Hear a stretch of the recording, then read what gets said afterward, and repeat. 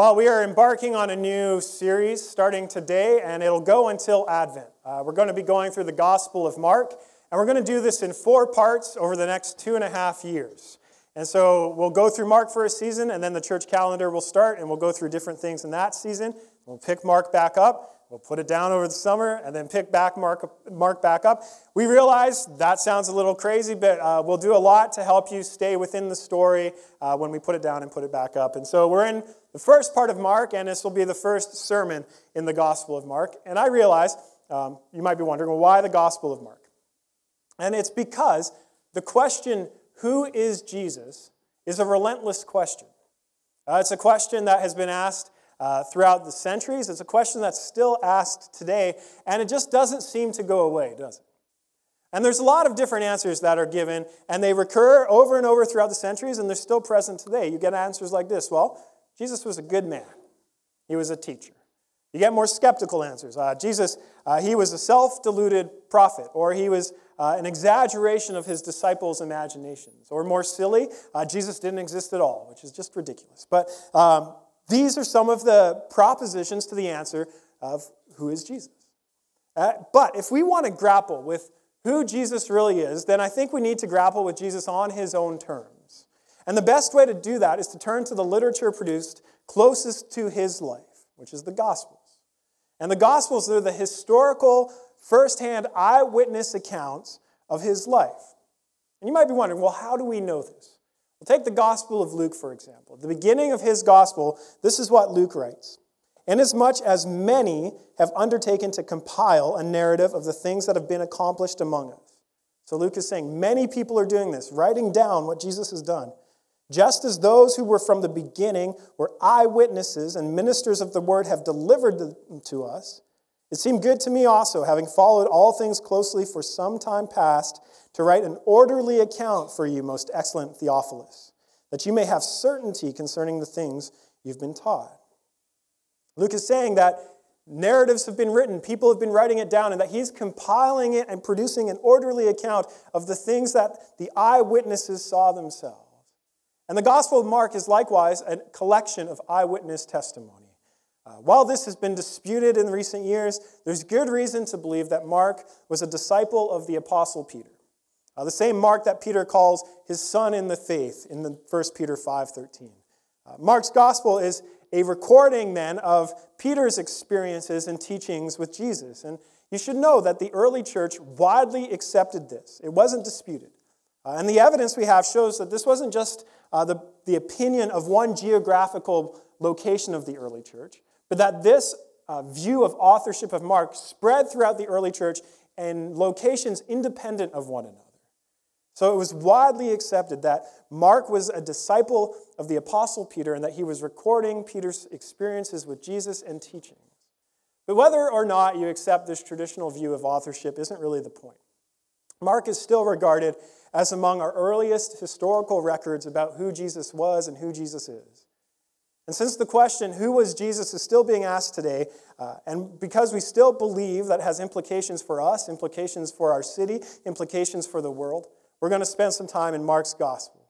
And so today we start with Mark chapter 1, verses 1 through 8, and this is the first half of Mark's prologue. And we'll deal with the second half next week. And in the prologue, Mark lays down his cards. He gives the reader of his gospel the inside scoop. And it's important to realize this because as readers of his gospel, we have a perspective that the people within the gospel don't have. And so as we go through his gospel, we have the inside scoop. We have the knowledge that people are grappling with and trying to come to terms with. And it's an invitation then for us to wrestle and grapple with the same questions they asked. How could this man be the Son of God? What does that mean for my life? And Mark's gospel gives us an example, a historical example of how people have wrestled with the reality of Jesus. And so today, the big idea I want to explore is this: there was only one way for Jesus as king. But the challenge for us then is that there is only one way to Jesus as king. And so to get to the heart of this, this morning I want to look at the conditions of the gospel, I want to look at the location of the gospel, and I want to look at the way of the gospel. So open your Bibles up with me to Mark chapter 1, verse 1. Mark writes this: the beginning of the gospel of Jesus Christ, the Son of God. Beginning of the gospel of Jesus Christ, the Son of God. Let's start with the conditions of the gospel. When you go to Matthew's gospel, it starts with genealogy. He traces Jesus' lineage back to Abraham. Luke's gospel, it starts with Jesus' family history, stories from within that family, and then he gives a genealogy later in his gospel that traces Jesus all the way back to Adam. John, he just goes for it. He goes straight to creation, right? He starts with creation and then tells the gospel from there. But Mark's a little bit more to the point. He goes straight into Jesus' public ministry with no background story. He wants people to understand from the get-go that Jesus is the Christ, he's the Son of God, and he wants people to know this with certainty, and that's why he writes the gospel, because he thinks the ministry of Jesus demonstrates the truth of this reality. So who is Jesus Christ? Mark says he is the Christ, he's the Son of God. And we're so used to saying Jesus Christ that we treat Christ like it's a last name. We think, okay, Jesus was named Jesus Horatio Christ, Jesus H. Christ, and that's not the case. Christ means anointed king, or it means Messiah. In Jewish ears, they would hear Messiah. And so Mark is saying Jesus is Messiah. Mark is rooting the gospel of Jesus in the ancient hope of Israel's story that a king would come someday, a king who would take every mountain and make it level, take every plain and make it high, a king who would turn the world upside down and heal it of its brokenness and the mess and the injustice that ravishes it, and that this king would establish an everlasting rule of peace and justice and righteousness. This Messiah king was to come, and Mark is saying that king has come. Mark is saying the Messiah has come. Mark is saying Jesus is king. And so, to the original readers of Mark's gospel, when they hear Christ, they would have a very clear image of what that meant, the king of Israel that we're waiting for. But to say that Jesus is the Son of God wouldn't have been quite as clear. The scriptures, after all, at times call angels sons of God, and they even call people sons of God. So what does Mark mean exactly when he calls Jesus the Son of God? Well, this is the key to his whole gospel. And so to help us understand what he means, Mark turns to the prophets. He writes, verses 2 through 4, "As it is written in Isaiah, the prophet, Behold, I send my messenger before your face, who will prepare your way, the voice of one crying in the wilderness. Prepare the way of the Lord, make his path straight." What's interesting is Mark's actually taking three prophetic quotes here, something from Exodus, Malachi, and Isaiah, and he says, as it's written in Isaiah, meaning Isaiah is the one that will help you understand what's going on here. And Isaiah 40, verse 3 reads, "A voice cries out in the wilderness, prepare the way of the Lord, make straight in the desert a highway for our God." You see, the word for Lord in the Hebrew is Yahweh. Isaiah is talking about the God of the universe making an appearance to Israel. And a way is being prepared eventually for that to happen. And Mark is explicit. John the Baptist is the one preparing the way. He's the voice crying out. And who is he preparing the way for? Jesus.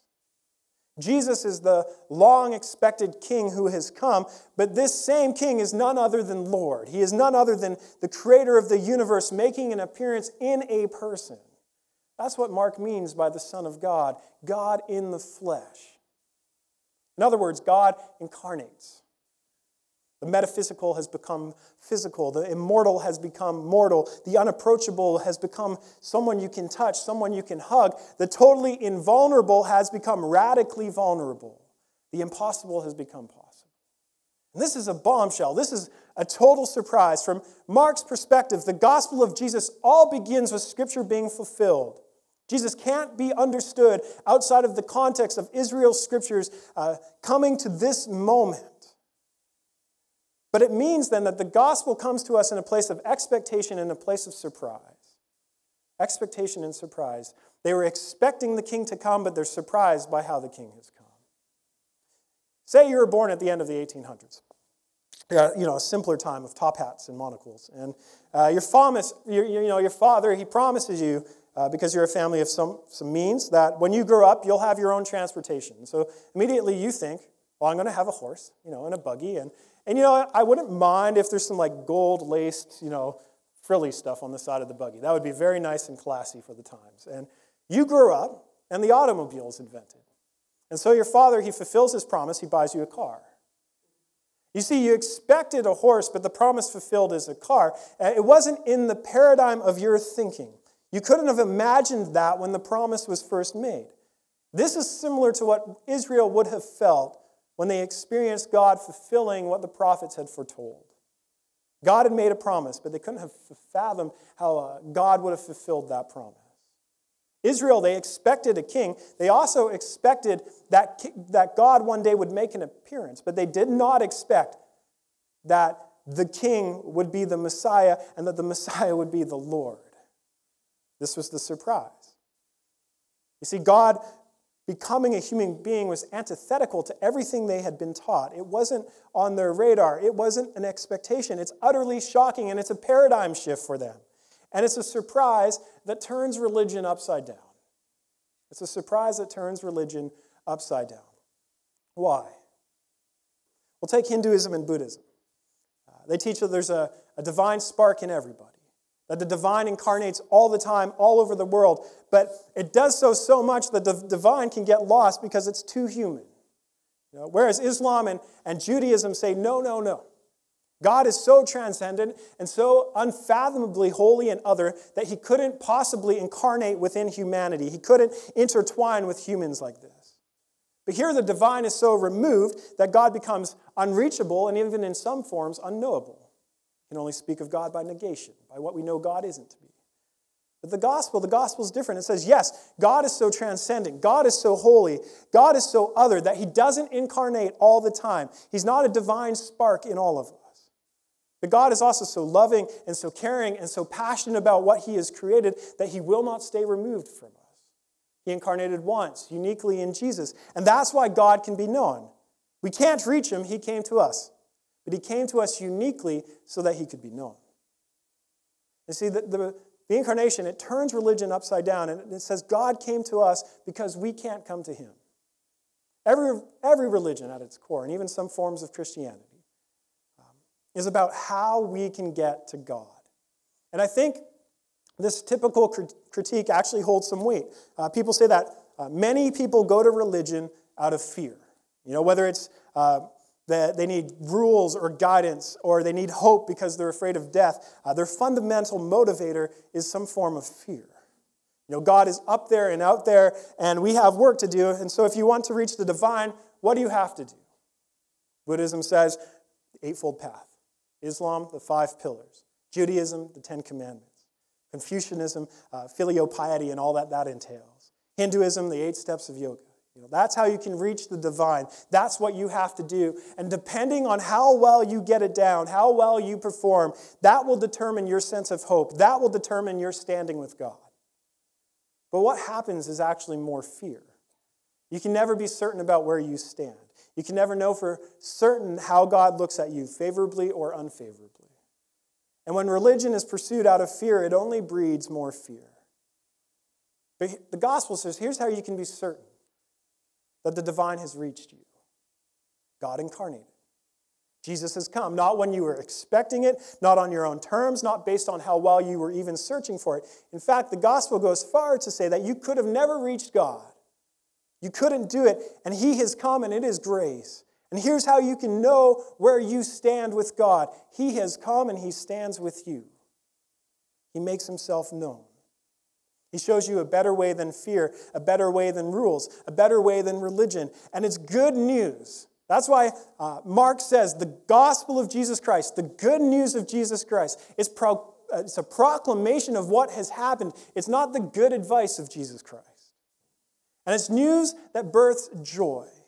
It's joyful. It births gratitude when it gets into your heart, when you understand it. You're no longer motivated by fear to pursue God or to pursue truth. You're motivated by joy, by gratitude, by overwhelming thankfulness.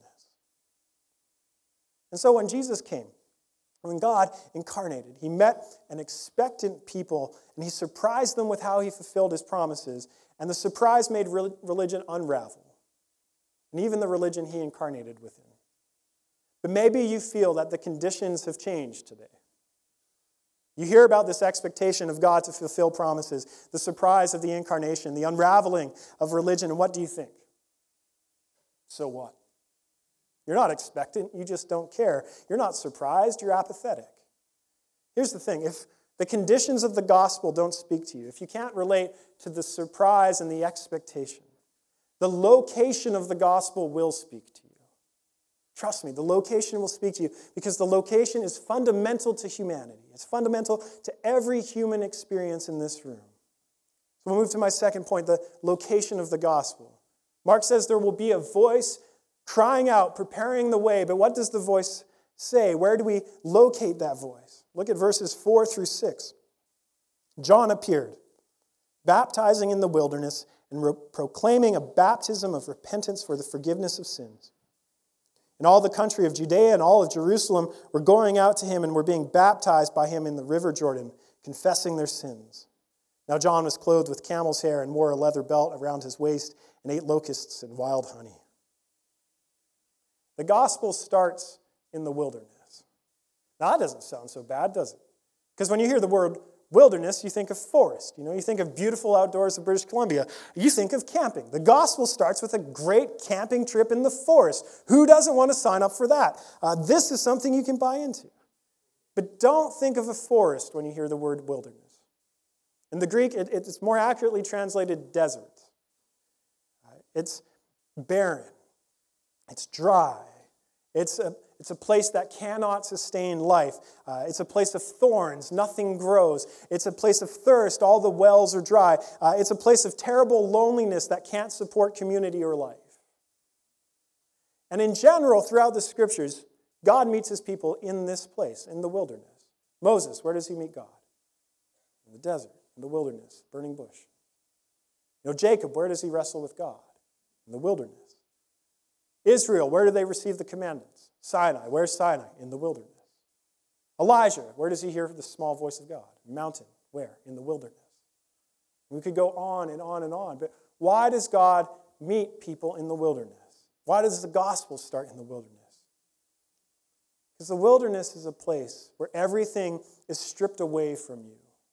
And the substance of your life is exposed. The foundation of your life is put on display. It's a place where you recognize that all wells do go dry without God. All bread will go moldy without the bread of heaven. It's in the wilderness that we learn that God isn't just an add-on. He's not a supplement. That without him, there is no life, period. And in our lives, we generally only meet God in the wilderness. And to enter into that wilderness is to see that there's a thirst in your life that is not being assuaged. There is a desire in your life that cannot be met. There's a fundamental longing within you that's being unfulfilled. In the classic words of C.S. Lewis, most people, if they had really learned to look into their own hearts, would know that what they do want and want acutely is something that cannot be had in this world. There are all sort of things in this world that offer to give it to you, but they never quite keep their promise. The longings which arise in us when we first fall in love, or first think of some foreign country, or first take up some object that excites us, are longings which no marriage, no travel, no learning can really satisfy. What is C.S. Lewis saying? When something you looked to as the real hope of your life, the real source of your life, the thing that makes you feel like a worthwhile person, the thing that took your focus and affections and joy, when you attain that thing, love, travel, whatever, what happens? It can't really satisfy. And sometimes we think it satisfies, don't we? We feel like we finally have it for a moment, but what happens when it doesn't last? What happens when the love runs out or when the love leaves? What happens when there's nowhere left to see or that you don't have the means anymore to go see any places? What finally happens when you get to that dream job and there's no more ladders to climb? What happens when that job's taken away from you? What happens then when that thing that we thought would satisfy crumbles in front of us? Well, maybe you start experiencing emotional collapse. You start finding it difficult to relate to people. You start finding it trouble, making commitments. You have trouble even liking yourself. You're having some really dark thoughts about yourself. And you may even say, well, I'm not a religious person. But yes, you were. You were, because that thing was your king. That thing that was satisfying you ended up becoming your religion, and you gave everything you had in your life to seeing that thing fulfill you. And now that it's gone, you crumble. So what do? You start searching again. You start looking for something to satisfy. Maybe you say, I'm empty, I need something. And so what do? You turn to religion. But it doesn't make you any better. Why? Because you're not actually living any differently than you were before. You still are living as if there's something you have to do to find satisfaction in your life. Something you have to do in order to be accepted, in order to be worthwhile.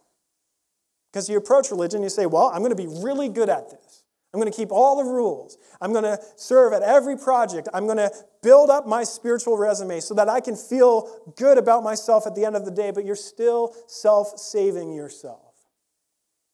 And it's not the way of the gospel. It's not about what we can do or how well we can perform or anything remotely like that. Mark says, the way for Jesus was being prepared by John.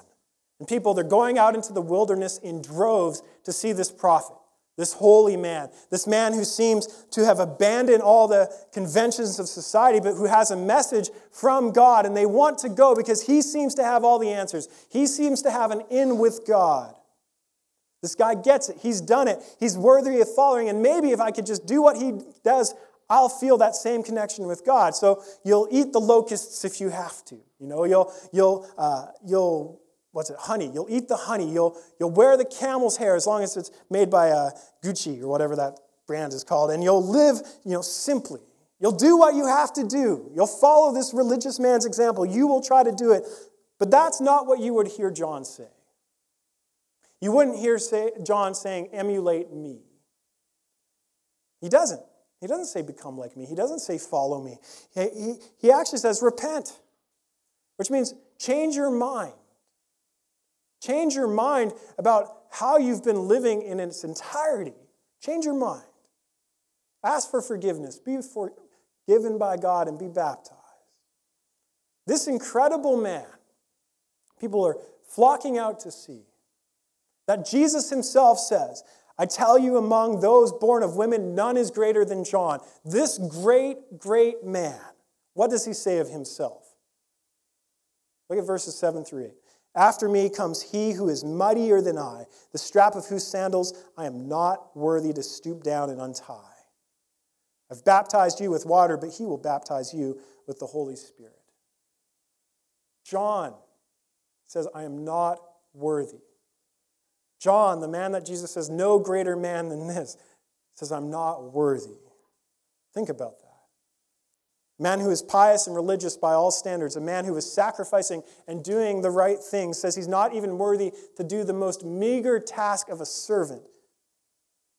He's not worthy of the one who comes after him. He's not worthy of Jesus, which means what? It means there's nothing you can do to get to God. There's nothing you can do to get God to come to you. All your performance, all the right words, all the right actions will never make you worthy of him. Because before the King, we are all unworthy. And it's only the King who can make us worthy. It's only the King who can baptize us with the Holy Spirit, which means to bring us into the very life of God. It's only the King who can set us right with himself. And so you see, the gospel only really makes sense in the right location. That's why the gospel meets us in the wilderness. That's why people so often come to faith when things start falling apart in their lives or when everything has come together, but they still don't feel satisfied. Which brings me to my last point, the way of the gospel. Because we recognize we need a king to reign. We need a king to satisfy. But what is the way of this king? What is the way of King Jesus? John prepares a way. As it was foretold, prepare a way in the wilderness. It can be a road, it can be a highway, and any of those are fair translations. And this meant a lot in the ancient world because when a king established his dominion, highways would be paved across the nations, to welcome the king from city to city to city. But how were these highways made to celebrate the king and exalt him? Conscription on the backs of slaves. A king wasn't always good news. A king actually meant you were probably going to lose your freedom. And for us, in our modern, political paradigm, kingship just doesn't make sense. This sort of metaphor about God, this idea of a king, it makes us afraid that we're actually going to lose our freedom. So how can a king satisfy us if he's going to take our freedom away, we ask? Won't we just become more discontent? Will the quality of life even be any better than this somewhat dissatisfied life that I'm living? But hear me, this is not the way of Jesus as king. Every other time the word for road or the way is used in the Gospel of Mark from here on out, it's always in reference to the cross. The way being prepared for this king is the cross. That's where this is all heading. The only way for Jesus, for God to incarnate, for God to walk on this earth, the only way God chose to walk is the way of the cross. The repentance and the forgiveness that John's telling people about, it's only possible because God walked the way of the cross. The baptism of the Holy Spirit, sharing in the life of God, having a right relationship with God, is only possible because of the cross. You see, Jesus, he's not a king who's going to coerce us with his power. He's a king who serves. He's a king who lays down his life. He's a king who sacrifices and dies so that his people can actually be free. He offers then real freedom, real joy, actual satisfaction. But the only way to God then is by following the path that he paved. And it'll lead us to the cross. It'll lead us to see that Jesus went into the wilderness for our sake, that he emptied himself for our sake, that he was abandoned for our sake, that he became desolate for our sake, that he went thirsty for our sake. He went into the wilderness and lost his connection to the Father on the cross so that we could go into our little wildernesses and find God. But it's only by encountering him on this way to the cross that we can actually find this truth. The only way to God then is through the way of the cross paved by the Son of God. There's no other place to find God except God crucified for us. And there's no way then to deserve what he did. We could never be worthy. No religion fully anticipated this moment, even though God predicted it. This was a pure gift of grace. And it ends every single attempt that we might ever make to try to pursue God. God came to us, but the way in which he came to us was marked by walking to the cross and being crucified for us. That's King Jesus. And what does it make us say? If we really get it, if we have a moment of clarity and see how he laid down his life for us, what does it make us say? I'm unworthy. I'm unworthy. But even when we were unworthy, God so loved us that he did it. And the rest of Mark's gospel is an invitation to start grasping and wrestling with that reality. The God of the universe, the creator of the universe, walked among us in the person of Jesus, but the way in which he walked, the way in which was prepared for him was the cross. And so we're going to wrestle with that for several weeks together. But today, I want to say this.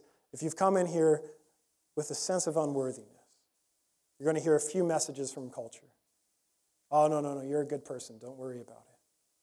Oh, you shouldn't talk about those sort of things. Oh, let there be light. But what you'll hear in the message of the gospel is you are unworthy, but not in a way that shames you. In a way that says, you are unworthy. There are issues in your life. But I love you. And I came for you. And I'll walk this path for you. And so the gospel then imparts a worthiness to us that cannot be taken away, an acceptance that cannot be robbed from us, a sense of identity that can be found nowhere else. That's what's available from King Jesus.